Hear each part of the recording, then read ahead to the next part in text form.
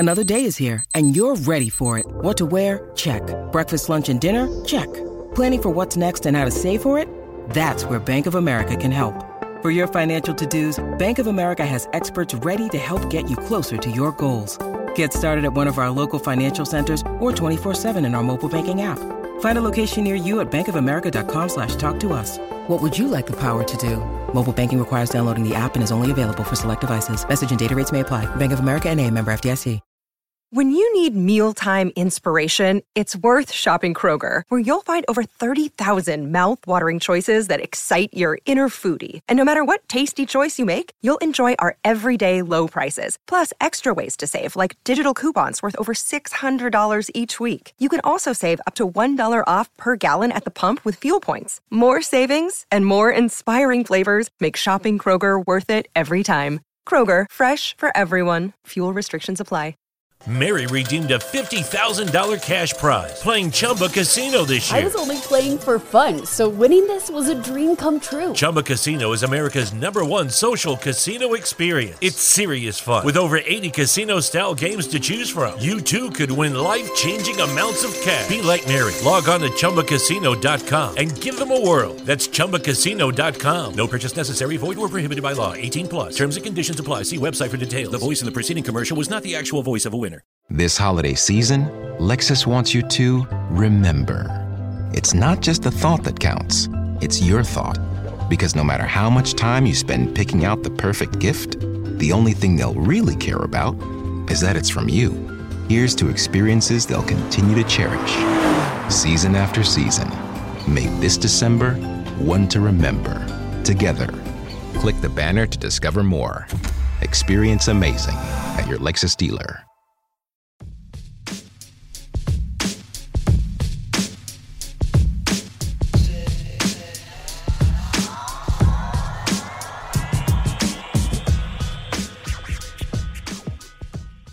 Welcome to the MLB Daily Podcast, your one-stop shop for daily baseball content. We are a part of the Belly Up Sports Podcast Network. And alongside me, as always, is a Belly Up Sports Boston Red Sox beat writer, LJ LaFiora. LJ, who he had a chance to go to the Red Sox game tonight. So, he's back here in action and ready to talk some baseball. Is that right? Absolutely. I mean, of course, being at the game and all that requires of getting ready for it, didn't get to see a ton of the action from across the league, but I've gotten myself very well reviewed and would love to talk about it. Would love to get around to some different games. Well, let's get right into it, and I'm going to start it off with the Diamondbacks and the Reds. Easily the laser show of the day today, if there was. Both offenses, though, were held relatively in check for the first 5 innings. The Diamondbacks taking a 2-1 lead into the 6th after a Pavin Smith double. In the 6th, the Diamondbacks added on to the lead with a David Peralta home run to make it 4-1. In the bottom half of that inning, Nick Castellanos and Eugenio Suarez both go yard to tie the game at 4 after 6 innings. Both teams would exchange 4 more runs each between the 7th and 9th innings. The Reds got it from home runs by Jesse Winker, Joey Votto, and Jonathan India. And then the Diamondbacks got their runs from singles by the aforementioned David Peralta, Wyatt Madison, and then a base-loaded walk to Eduardo Escobar. That meant that the game would be tied at 8 going to extra innings. In the 10th inning, the Diamondbacks offense exploded. They collected 5 hits and scored 6 runs. The Reds would get 3 runs back in the bottom of the inning, but it was not enough, and Arizona walks away with a 14-11 victory in 10 innings. The win goes to Caleb Smith. The loss goes to Lucas Sims. The Diamondbacks are now 9-10, and the Reds fall to 500 at 9-9. Arizona travels to Atlanta today. Luke Weaver taking on Huascar and Noah. The Reds travel to St. Louis and take on the Cardinals. It will be Sonny Gray versus Kwon Hyun Kim. Brandon, I think you're missing an incredibly important detail about this game. Okay. The nachos. I'll have you take that one away. Yeah, I mean, so this is now twice this year so far that a home run has deprived a fan of their beloved nachos. I'm not really sure why so many guys think it's such a great idea to bring nachos that close to the fence, but they seem to keep doing it anyways. Brandon, is that the concession of choice for you? And would that be the concession of choice if you were sitting in that position? No and no. I feel like if you're going to a baseball game, at least when I go, you either got to go with the classic hot dog, and either that or possibly the chicken tender bucket. The nachos, it just does not seem like a very logical choice. Not only for like your first option to get a meal at the ballpark, but then to sit like that close to the field in home run territory, it's not a great option in my opinion.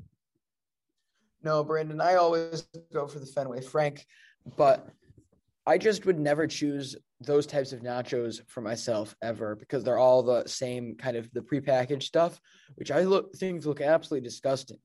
The cheese looks almost like fake, like they just put spray cheese into a bin. And then I'm not sure if you've tasted those chips, but they're like twice as salty as any other nacho chip you'll ever have, and have just like the depth of it or something. I'm not sure what exactly about it I do not like, but it grosses me out. But Brandon, you know what Arizona said to Cincinnati, right? What did they say? That's nacho win. That is nacho win. Right there's the title for this one. That also was nacho fans nachos. That is also true. All right, let's get on into the Red Sox and Mariners. Certainly game of the day for me as I was at said game. The Red Sox got runners going early, but could only capitalize on a Rafael Devers home run, his 6th of the year, and a Hunter Renfroe RBI single. Starter Nick Pivetta had a no-hitter going for 5 2/3 of an inning when, after walking 2 batters, Franchy Cordero misread a line drive to left, allowing the game-tying hit. In the 7th inning, Kike Hernandez mustered a leadoff triple, only to take the lead on a wild pitch. 1 out later, 3-2 Sox. This lead, Brandon, was held until the top of the next inning when Adam Ottavino entered and showed no command and allowed the first 2 runners on. Ottavino then fielded the bunt by Crawford and spiked a 90-mile-an-hour cutter at Rafael Devers' feet, going clear past him and giving up that lead. It is now 3-3, everybody. This game will end up going into extras where Darwinzon Hernandez comes in for Boston and, frankly, threw everywhere but the strike zone. He followed this up by giving up an 0-2 homer to right center as part of a 4-run game-winning inning. Give the win to Rafael Montero of Seattle, and, of course, the loss to Darwinzon Hernandez. Now, Brandon, I'll let you add any thoughts you might have on this game before I go into our newest segment of the show. Yeah, at least my thoughts on this game. The Red Sox bullpen could only do so much. You know, you get a clean inning out of Matt Andriese, and then Adam Ottavino comes in and gives up a run. Then you get a clean inning out of Matt Barnes, and then Darwinzon Hernandez comes in. So it was a tough night for the Red Sox all around. And I'm sure being at the game, it must have been very frustrating. You know, it was frustrating just because the issues were so clearly within their control. I mean, I only mentioned one there. However, in that 4-run extra inning, Franchy Cordero misread another hit. I believe, it was there. Yeah, that was where it was. But basically, runs were scored on 2 balls hit in the left that should have been outs. If he had gotten the read on it, if he had been a more above average fielder, he gets there, he makes that play. Pivetta still has a no-hitter going, and Pivetta probably still maybe even goes out for another inning of work. You move Andres back if you don't want to use Ottavino because he's gotten a bit of work recently. But then even the pitching, which I'll get into in a second, I'm not going to blame this bullpen going into the game. If I'm correct, their top 5 guys had a 1.36 ERA. They've been absolutely fantastic this year. Nights like these happen where you don't have that control, as long as they don't make a thing of it like Garrett Richards. But it's the unforced errors that really kill me. And so that's why we're introducing my new segment, LJ's Bucket Timeout. Brandon probably hasn't heard this story. However, basically this one goes back to the 2018 season. Brandon, if you recall, Craig Kimbrell pretty much self-destructed to finish that season. His last 3 months, he was getting saves, but every single one of them was as messy as humanly possible, even in the playoffs. Do you recall that at all? I do recall Craig Kimbrell in the 2018 playoffs not being what I'm used to seeing out of him. Yeah, so this actually came during the playoffs where I finally just got so sick of him that I walk up into Papa Elge's office one day in the middle of, I want to say it was the Yankees series, when he had a really messy save. And he's like, that's atrocious. That should not have happened, blah, blah, blah, blah, blah. And I finally get so heated that I say, the next game, don't even use him. Just sit him in the corner of the bullpen on a bucket of balls and make him think about what he's done. Of course, it's probably the biggest overreaction for one of the best closers in the game over the past decade. But at the same time, he did deserve it. That was an atrocious couple months there. And so now I've got my new list of guys who, for the moment, until they prove me otherwise, are on my hate list that frankly should deserve to get heckled by the fans as they sit staring into the corner on a bucket of balls. First guy here, Brandon, is Josh Taylor. Josh Taylor has been the punching bag of just about every MLB offense for the past 2 years while he's been up. It's one of those things, you're not going to put him in until you need a guy to eat innings late. And if you want somebody to take you out of the game and make sure the fans know that they can go home early, Josh Taylor is your guy. Of course, they had a 1-run deficit yesterday against Toronto. That was a winnable game. It's a moot point, the fact that they didn't get any runs on the board being down more. It's a different mentality you bring into a 1-run game than you do a 4 or 5 run game. Josh Taylor was the reason it was a 4 or 5 run game. Brandon, I think the best way to liken this is like at Thanksgiving.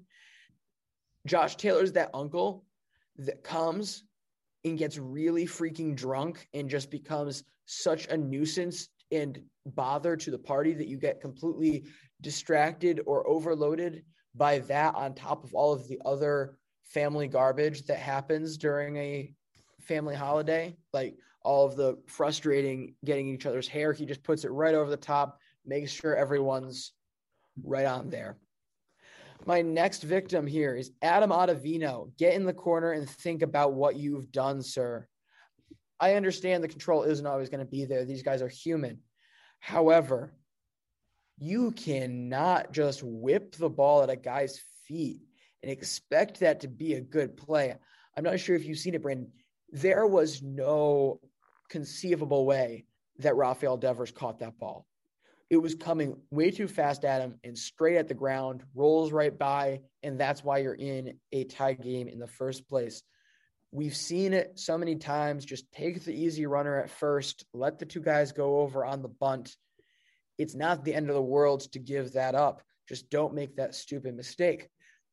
They were the benefactor of that in Minnesota a couple weeks ago. So I don't know how you can see that and then think, okay, it's going to be fine if I try it there, other than a complete brain fart.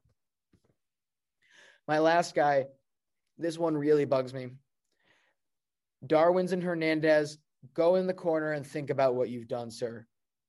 Of course, another guy with absolute control issues. I'm not going to put it all on him out after the hit that I was talking about before. But Brandon, you've got an 0-2 count. What's the one thing you can't do? Hit the batter.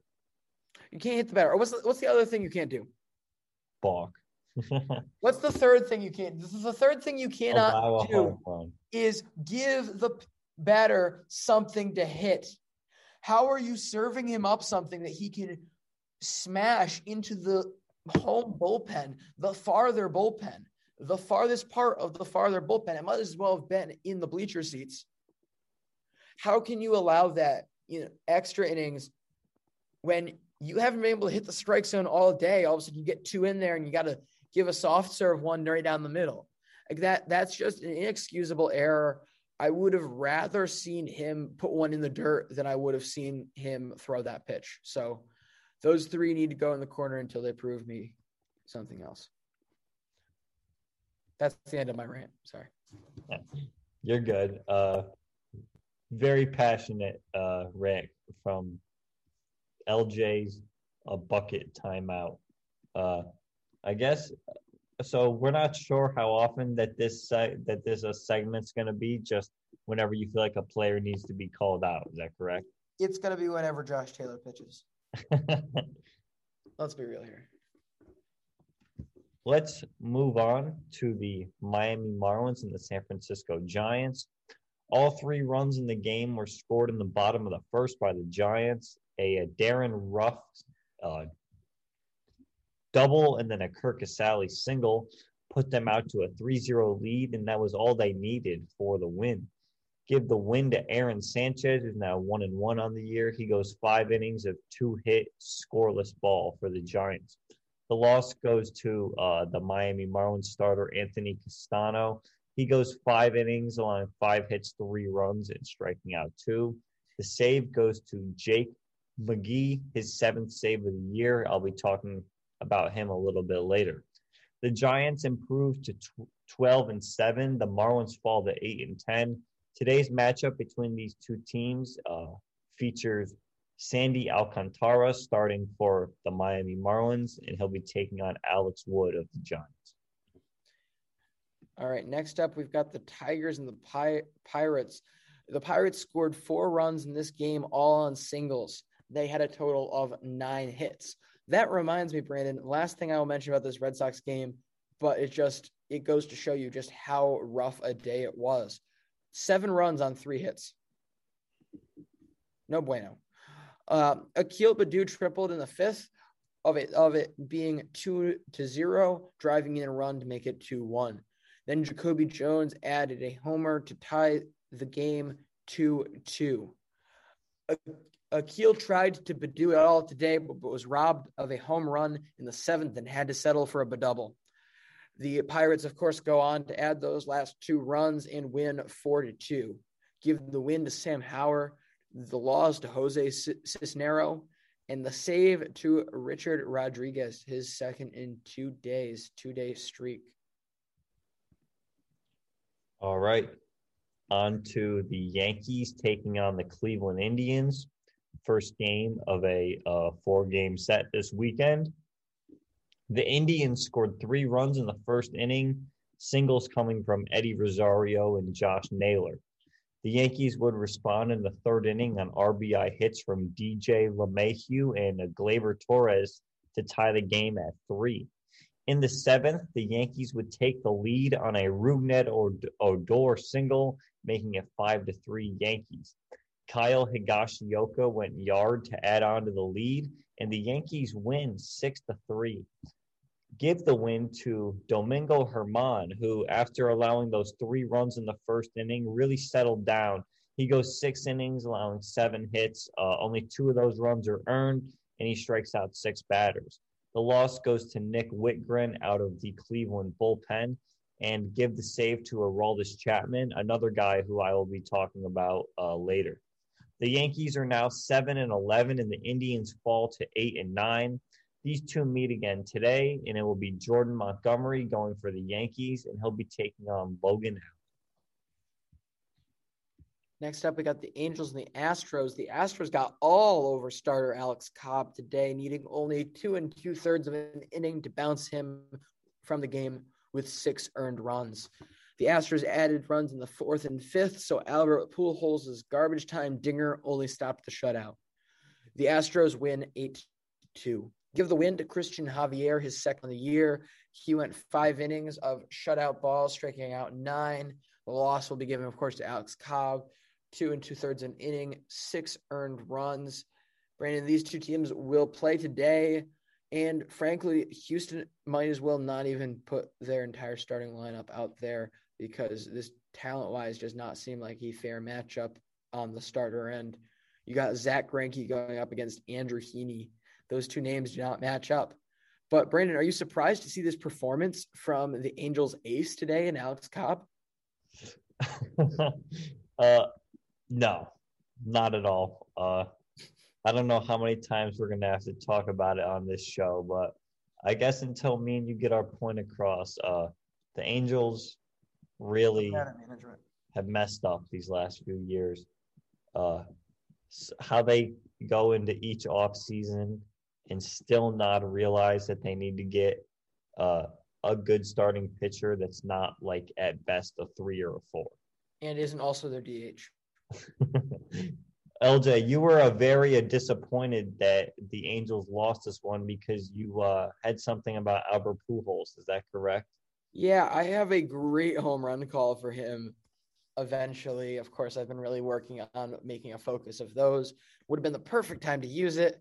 But, of course, a 8-0 game becoming an 8-2 game is just not the time or place for celebrating that home run too much. So we will have to wait for another day, maybe for his second home run next month, and see how it goes. Actually, was that his first home run of the year? I haven't actually checked that. No, I don't think so. I feel like he hit something earlier before they realized that Jared Walsh is actually good at baseball and stopped playing him. Yeah, that sounds about right. Hold on, I'm checking. This is his third. Okay. So it won't be too long until I get my call. If they win is a different story. Yeah. On to the Mets and the Cubs. The Cubs scored 3 runs in the third inning on a single from Wilson Contreras and then a Chris Bryant double. Pete Alonso cut into the lead with a 2-run home run in the fourth. The Mets would trail 3-2 until the 7th inning when J.D. Davis hit a double to tie it at 3. The game would go to extras, and in the 10th, Jason Hayward would walk it off with a single to give the Cubs a 4-3 win. Give the win to Dan Winkler. The loss goes to Edwin Diaz. Both teams are now at 500. The Cubs 9-9 and the Mets 7-7. The Cubs start a series hosting the Brewers today with Brett Anderson taking on Kyle Hendricks. The Mets host the Nationals today. Eric Fetty will take on Jacob deGrom. And then the last game of the night, certainly the game that I was most excited for today, other than the Yankees. We get our second Dodgers-Padres series starting. Of course, they put on a show last weekend, and tonight's game was also very entertaining. Let's get right into it. It was a scoreless first 3 innings until Manny Machado ripped a single off of Dodgers starter Walker Buehler to make it 1-0 Padres. In the 6th inning, Trent Grisham would go deep to make it 2-0 San Diego. The Dodgers offense, though, would come alive once they got starter Ryan Weathers out of the game for San Diego. And the Dodgers offense in the 7th, they get back-to-back home runs from A.J. Pollock and Sheldon Neuse, and that ties the game at 2. However, the Padres do go on to score again. It was a Fernando Tatis hitting into a double play with the bases loaded, and that would score a run. That would make it 3-2, and that's your final score. The Padres take Game 1 in Los Angeles. The win goes to Nabel Crismatt out of the San Diego bullpen, but their starter, Ryan Weathers, was absolutely untouchable tonight. 5 2/3, allowing 1 hit, and that hit came from Walker Buehler. So every player in the Dodgers lineup who was not a pitcher failed to get a hit. He goes 5 2/3, a hit, no runs, 1 walk, and striking out 6.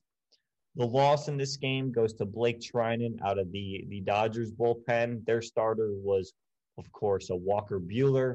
He went 7 innings, allowing 2 earned runs, striking out 9. Not a bad performance from him. The Padres improved to 11-10. The Dodgers now sit at 14-5. Today's matchup should be an awesome one as we have Yu Darvish taking on Clayton Kershaw. LJ, I'm not sure how much of this game you were able to watch, but now that you've heard the recap, what's your reaction to the first game of the series? I love this rivalry.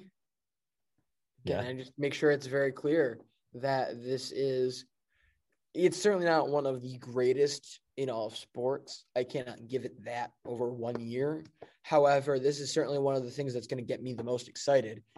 It's not like Kentucky UNC and Duke are really moving the needle this year with their stuff. Red Sox and Yankees, of course, will always, but it's not on that level. However, this is instant entertainment value. I would love to see the ratings on these games standalone because I'm sure they are great. Any all-around baseball fan is going to want to see these two teams face off. So it's very interesting to see them do 2 back-to-back weekends for that. I think it's kind of fun. Oh, yeah. I'm really excited.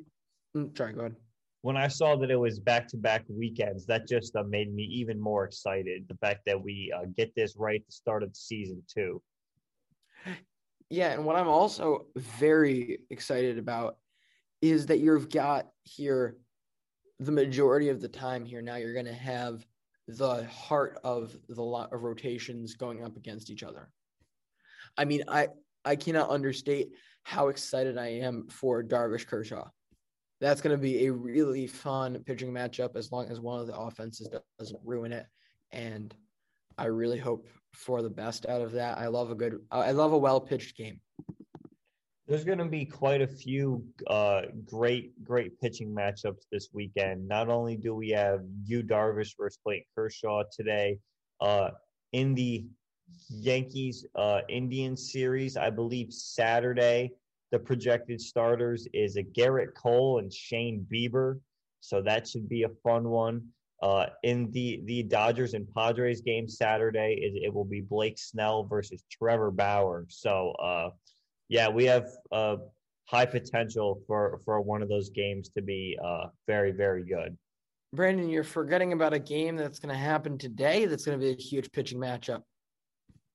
Oh, boy. A's Orioles, Cole Irvin versus Jorge Lopez. Will Cole Irvin get his ERA under 4? Will Jorge Lopez get it under 8? We'll have to watch and see, won't we? Will the A's keep their winning streak alive? We're certainly going to talk about the A's as this is our – They will if Jorge Lopez gives up 6 runs. This is our Week 3 recap. We're going to get onto that in a little bit right after the PPP. But, yeah, we're going to be going over a much more extended – Lucky Land Casino, asking people, what's the weirdest place you've gotten lucky? Lucky? In line at the deli, I guess? Aha, in my dentist's office. More than once, actually. Do I have to say? Yes, you do. In the car before my kids' PTA meeting. Really? Yes. Excuse me, what's the weirdest place you've gotten lucky? I never win and tell. Well, there you have it. You can get lucky anywhere, playing at LuckyLandSlots.com. Play for free right now. Are you feeling lucky? No purchase necessary. Void where prohibited by law. 18+. Terms and conditions apply. See website for details. Hi, I'm Maria. And I'm Mike. And we're Team Ready. Black Hills Energy knows your home is where your heart is, so they want you to be ready. It's all about keeping you safe, prepared, and making your home as energy efficient as possible. Everything from how to weatherize your home to how to stay safe during extreme weather. Be ready for anything. Go to blackhillsenergy.com/Team Ready. Leaderboard look. We're going to look at all the division standings. And then me and LJ both have one team who's hot and one team who's not right now over the past week. But LJ, it's hard to believe we're already 3 full weeks into the season. I know. It's just I'm surprised that we've gone along so smoothly. It's been great. Building overall, just so much content, being able to get it out, having people listen to it, enjoy it, be able to feel they're not knowledgeable about all aspects of the league, and really just let's keep promoting and building this community. This is probably a good time to plug that I will be on again, I believe tonight, as long as nothing changes, on OTP tonight, 8 to 9. I will definitely tweet if something changes with that. It'll all just depend for me. But now we've got the PPP, particular players people might care about. My first guy is going to be from that Red Sox game, and that's Alex Verdugo. Verdugo had quite the day, especially early, starting off in that first inning with a triple. He absolutely murders a rope down the right field line, gets it right into that little pipeline you want to get the out right fielder chasing, and then stops right next to the wall. He's got to go all the way there, stop, get down and get it. Makes it a very easy and doable triple for him. And then on his neck, I should probably preface with, they don't score him. And then he gets his next one up, ends up hitting a single, steals second base uncontested, and then steals third and at bat later. So, I mean, really just a really solid game from him. A lot of fun to watch. Everybody had runners moving today, so it was really fun to see that stuff. The first guy I want to talk about is Aroldis Chapman. I had mentioned earlier that he picked up his third save of the year this year. And so far, his stats this season have been absolutely ridiculous. So he's thrown 6 innings. So that's a total of 18 outs. Okay. Out of those 6 innings, he has 2 hits, no earned runs allowed, no even unearned runs allowed also, 3 walks, and 16 of those 18 outs have come by way of strikeout. That puts his FIP, which is fielder independent pitching, which basically means when it comes down to the 3 true outcomes, walks, strikeouts, and home runs, what would your ERA be if you didn't have fielders? He is currently at a negative 0.75 FIP. Cannot be understated what he's doing this year. Not only him, but also Craig Kimbrell, a guy that we had talked about earlier in this show. But it's nice to see those 2 guys who some think of as aging closers now be really, really dominant to start the year. Yeah, my next guy, Alex Bregman, from that bashing of the Angels today, and Alex Cobb. He went 3 for 4 with 3 RBIs, led the team in that game. Really just a great all-around team win too. On to David Peralta for the Arizona Diamondbacks. He had himself a career game today. This is probably the best single game hitting stat line I've seen so far this season. 5 for 6, 7 RBIs, a home run, and a triple. It's not a bad day. No, not bad at all. All right, so the last guy I've got going here, Brandon. Did you see Jesus Aguilar's play at first base? That play made me go, sheesh. Yes, that play from a couple of days ago. LJ, you can explain it better than I can, but he made quite the, I guess, he scooped the ball, but then it came out of his glove and he was able to grab it with his bare hand. He tried his best. I mean, frankly, you can't really blame. You can certainly praise them for getting the good scoops, but you can't blame them for not getting them by any means. But yeah, this happened and kind of slipped through the cracks for most people. But Jesus Aguilar, you've got Jazz Chisholm ranging over at shortstop for a ground ball that's about to go up the middle. He makes the play, gets there, and then goes to throw on to first to beat the runner, puts it in the dirt a little bit. Jesus Aguilar goes through and tries to scoop it, but it ends up just popping up into the air. Brandon, he manages with some insane reflexes to be able to get out and grab the ball barehanded just barely before the runner came through. I believe it was Brandon Bell. I could be wrong on that. Or was it Brandon Crawford? It was Brandon Crawford. So really just incredible play there. I was not expecting to see that this evening when it came across my feed. Yes, very, very nice play indeed. Well, let's take a little bit of an extended look at the leaderboards now that we are 3 full weeks into the season. So we're going to start off with WAR as we do every day. For the hitters, we have a tie for first place between Mike Trout and Ronald Acuna Jr. Third place is Vladimir Guerrero Jr. So Trout and Acuna have 1.6. Vladdy has 1.3. And then after him, it goes Justin Turner, JD Martinez, Bryce Harper, Jazz Chisholm, and then LJ's guy, Joey Wendell, no batting gloves himself. No, sir. Yeah, I was looking at this list earlier. We somehow managed within this group to get not 2, but 3 guys from my top 10 favorite players in the league right now onto this WAR for Hitters list. If you haven't checked that episode out, please certainly go back if you can and find that that was the end of March, right? We were still in March? Yep. Yes, because the first game was on the 1st. Yep. So go back and check that out. We went through all of our top guys, just guys we like in the league, and some of them came up here. Yeah, absolutely. That was a lot of fun to record, so make sure that you go check that one out. But as for WAR for pitchers, we have a 3-way tie for first between Tyler Glasnow, Corbin Burns, and Garrett Cole. They all have 1.4. After those 3, it comes Clayton Kershaw, Jacob deGrom, Aaron Nola, Shane Bieber, and then Nathan Eovaldi. Surprised to see him up there, but having himself a fantastic season. Yeah.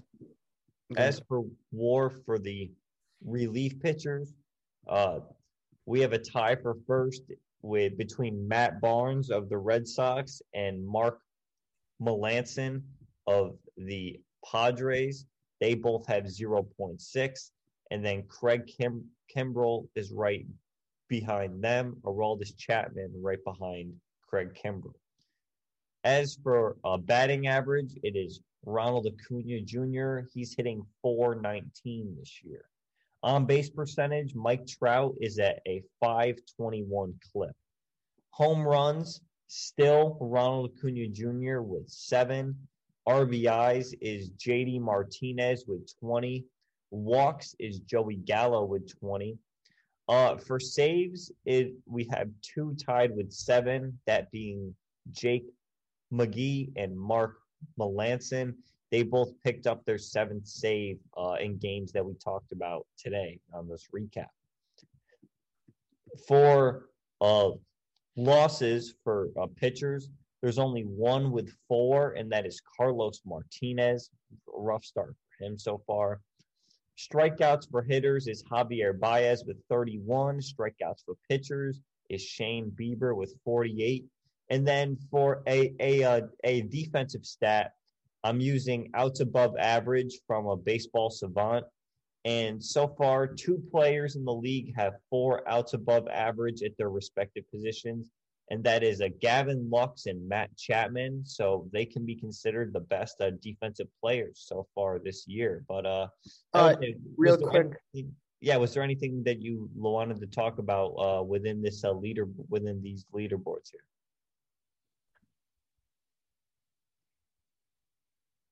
Really explained outs above average to the common fan. So I'm going to go ahead and pull this right out of Baseball Savant's website for y'all. Outs above average is the cumulative effect of all individual plays a fielder has been credited or debited with, making it a range-based metric, a fielding skill that accounts for the number of plays made and the difficulty of them. So if a fielder who catches a 25% out probability gets plus 0.75, One who fails to make that play gets minus 0.25. So, of course, the harder the play, the bigger the reward, the less the risk. So it really goes to show just who has that range to make those insane plays on a regular basis without like major mistake is going to be incredibly successful there. Those are the types of guys you want to see in major positions. Of course, I wouldn't necessarily call second base a major defensive position, but Matt Chapman at third base, hot corner, very impressive to have 4 outs above average already. Well, let's move on to the standings right now. LJ, would you like to take us through the leaders in the American League? Yeah, so in the AL East, you have the Boston Red Sox at 12-8 now, still standing in first in the American League East.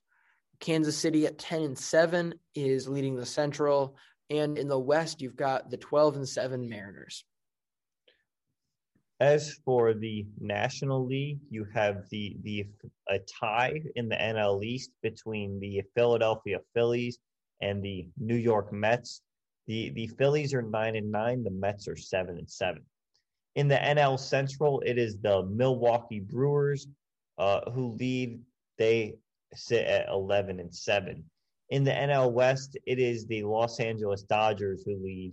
They sit at 14-5. And that will parlay us right into our who's hot, who's not. We each have picked 2 teams from each league, or I picked 2 teams from the NL. LJ picked 2 teams from the NL, one who's hot, one who's not. LJ, would you like to start with the American League, and you can pick whichever team you want, the one that's hot or the one that's not?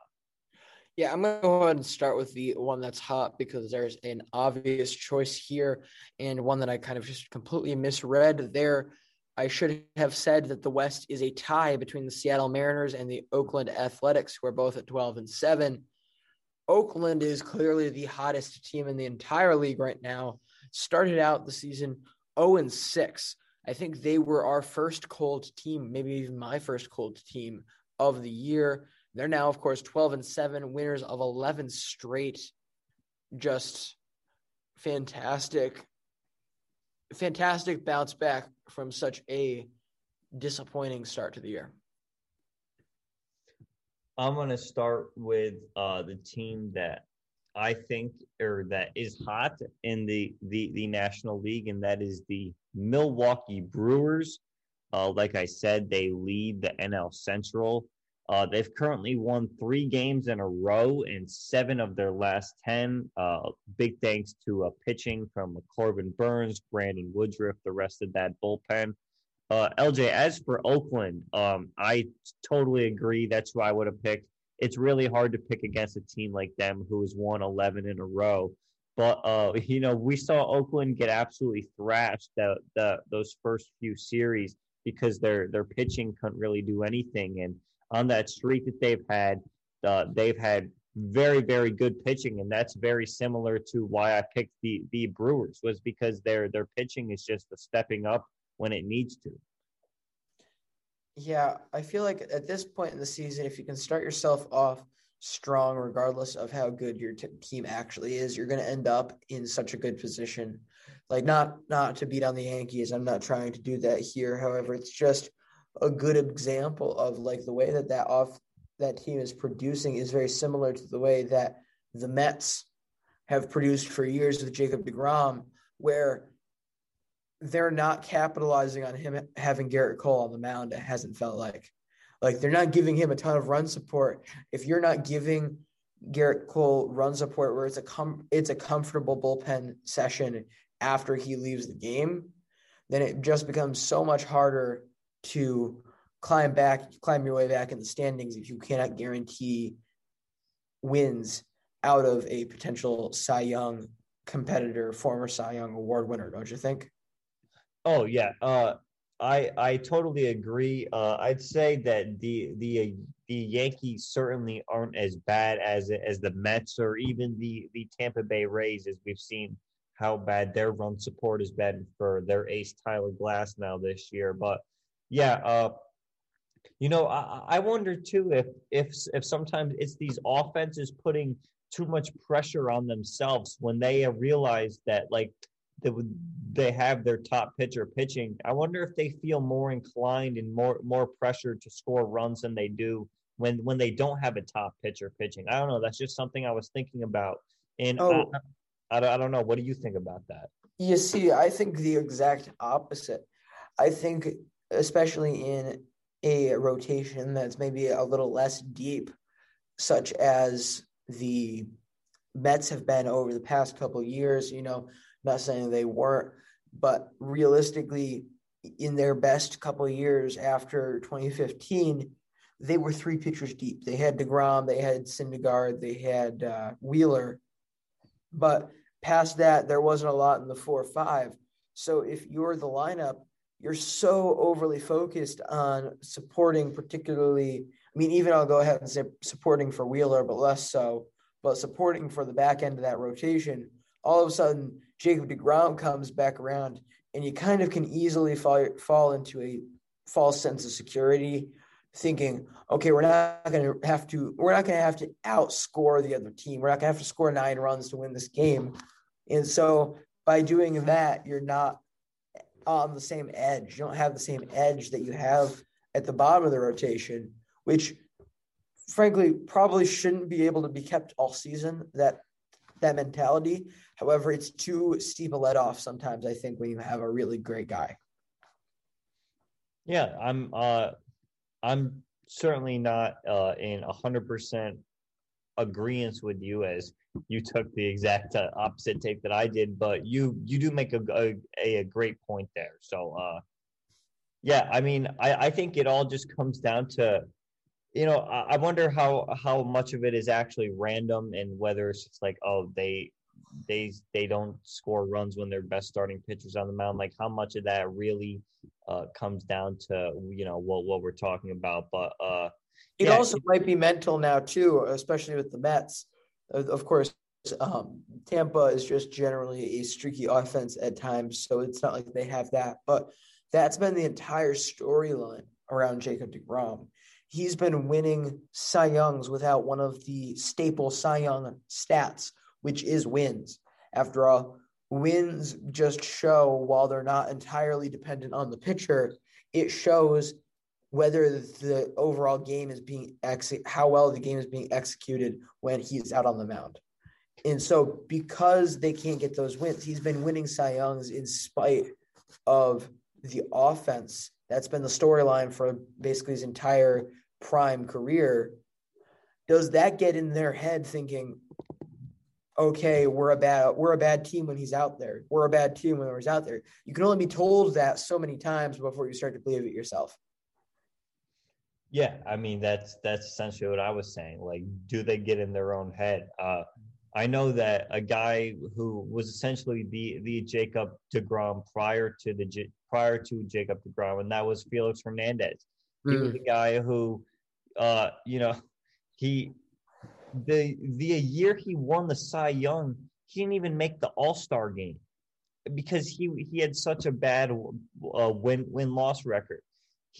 When he wins the Cy Young there in 2010, let's see what he was. He was 13-12 with a 2.27 ERA, and that led the league. And he was 13-12.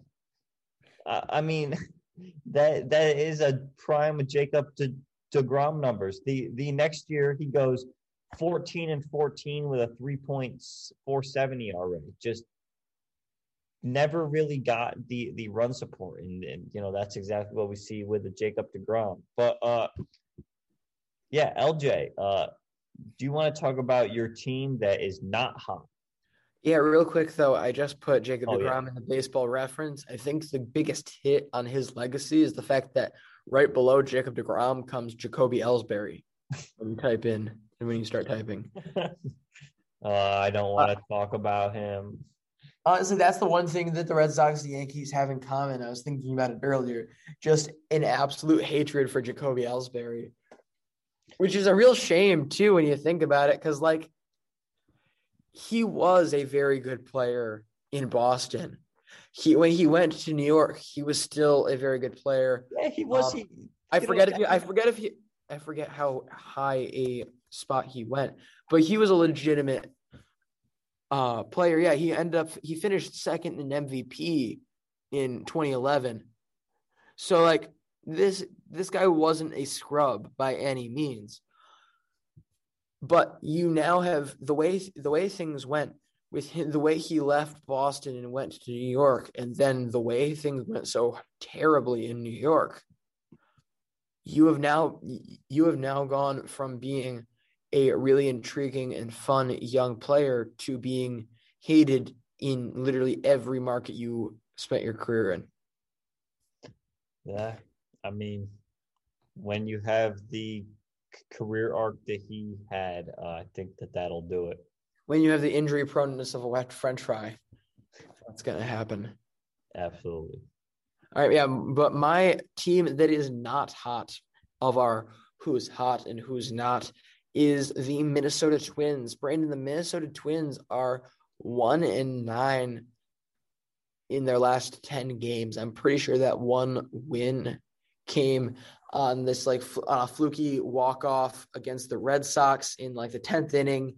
It was just, I'm not, it's the type of one that you're not really mad about. It was just like, those here and there hits. So like, it wasn't like they put together a game of pure dominance. Like, it's not like they won 5-2 and had a nice strong save to really give them any confidence. Then you factor in the fact that they've had the two sets of twins that got COVID. That kills any momentum you may have had. So it's just it's a really tough spot. They're trying to run uphill here in Minnesota. Yeah, I guess you could kind of say the same thing about my team that's not hot, and that's the Cincinnati Reds. These two teams both have very good offenses. The Reds have probably up there with the Red Sox, statistically the best offense in the league this year, but it's just been the pitching that has been letting them down. Pretty much the opposite of my two teams that were hot. But the Reds, they're 3-7 in their last 10, have lost 4 in a row, and now they're at 500 after once being 9-5. They're 9-9. They still have a very good run differential. They're at plus 17. The Brewers are at plus 24. But I think a lot of that run, they had them being at plus 17 is probably a lot to do with the fact that they played the Cubs and the Pirates to open up their season there. Two teams that struggled in that first weekend. But yeah, I'm taking the Reds as my team that's cold, and I hate to do it because they are the big red contraption this year. I mean, they still are the big red contraption. That's the thing. You hit the nail right on the head there in the fact that this is statistically and should be one of the best offenses in the league. I think if I can criticize us in one way, of course, I think everybody kind of focused a little too much on Trevor Bauer. He was certainly the story of the offseason for most of it, as with how long he waited to sign a contract. But I don't think we gave the Cincinnati Reds enough credit for how many incredibly intriguing, incredibly high potential offensive pieces they have on that team. I mean, you think of a guy like Tyler Naquin. It's great to see. This has been, of course, as I should preface with the fact that it's only been like 15 games. What is it? Something around there. 18 games. It's been 18 games, but he has been able to stay healthy. And it's like the switch that a lot of people, I guess, from everything I've read, thought was there for a while. He's now finally getting a chance to really follow through on that. You've got a lot of other guys in this team, Nick Castellanos, Mike Moustakas, those types of guys that have always been good that people just kind of forget about on that team. This really probably should have been recognized as going to be a good offensive team going into the year. This pitching staff isn't up to snuff. This pitching staff, as fun as the team overall might be, the pitching staff is not going to be able to keep them isn't going to be able to keep them out of having to outscore teams all the time. Yeah, I mean, totally. We saw what happened today. They score 11 runs and they still lose by 3. That cannot happen. No. Well, LJ, unless you have anything else, I think that is going to do it for today's pod. I'm all set, Brandon. Thank you all for listening. Yeah, thank you guys for listening to episode number 55 of the MLB Daily Podcast. Make sure you're following us on Twitter at MLB Daily Pod. Make sure that you're following Belly Up Sports on Twitter at Belly Up Sports and at Belly Up Podcasts. LJ and I are also on Twitter. He's at LJ_VP_LaFiora. I'm at Brandon_Karam. That's going to do it for this one. Of course, we will see you guys tomorrow. Have a good Friday, everyone. Bye, y'all. Mary redeemed a $50,000 cash prize playing Chumba Casino this year. I was only playing for fun, so winning this was a dream come true. Chumba Casino is America's #1 social casino experience. It's serious fun. With over 80 casino-style games to choose from, you too could win life-changing amounts of cash. Be like Mary. Log on to ChumbaCasino.com and give them a whirl. That's ChumbaCasino.com. No purchase necessary. Void where prohibited by law. 18+. Terms and conditions apply. See website for details. The voice in the preceding commercial was not the actual voice of a winner.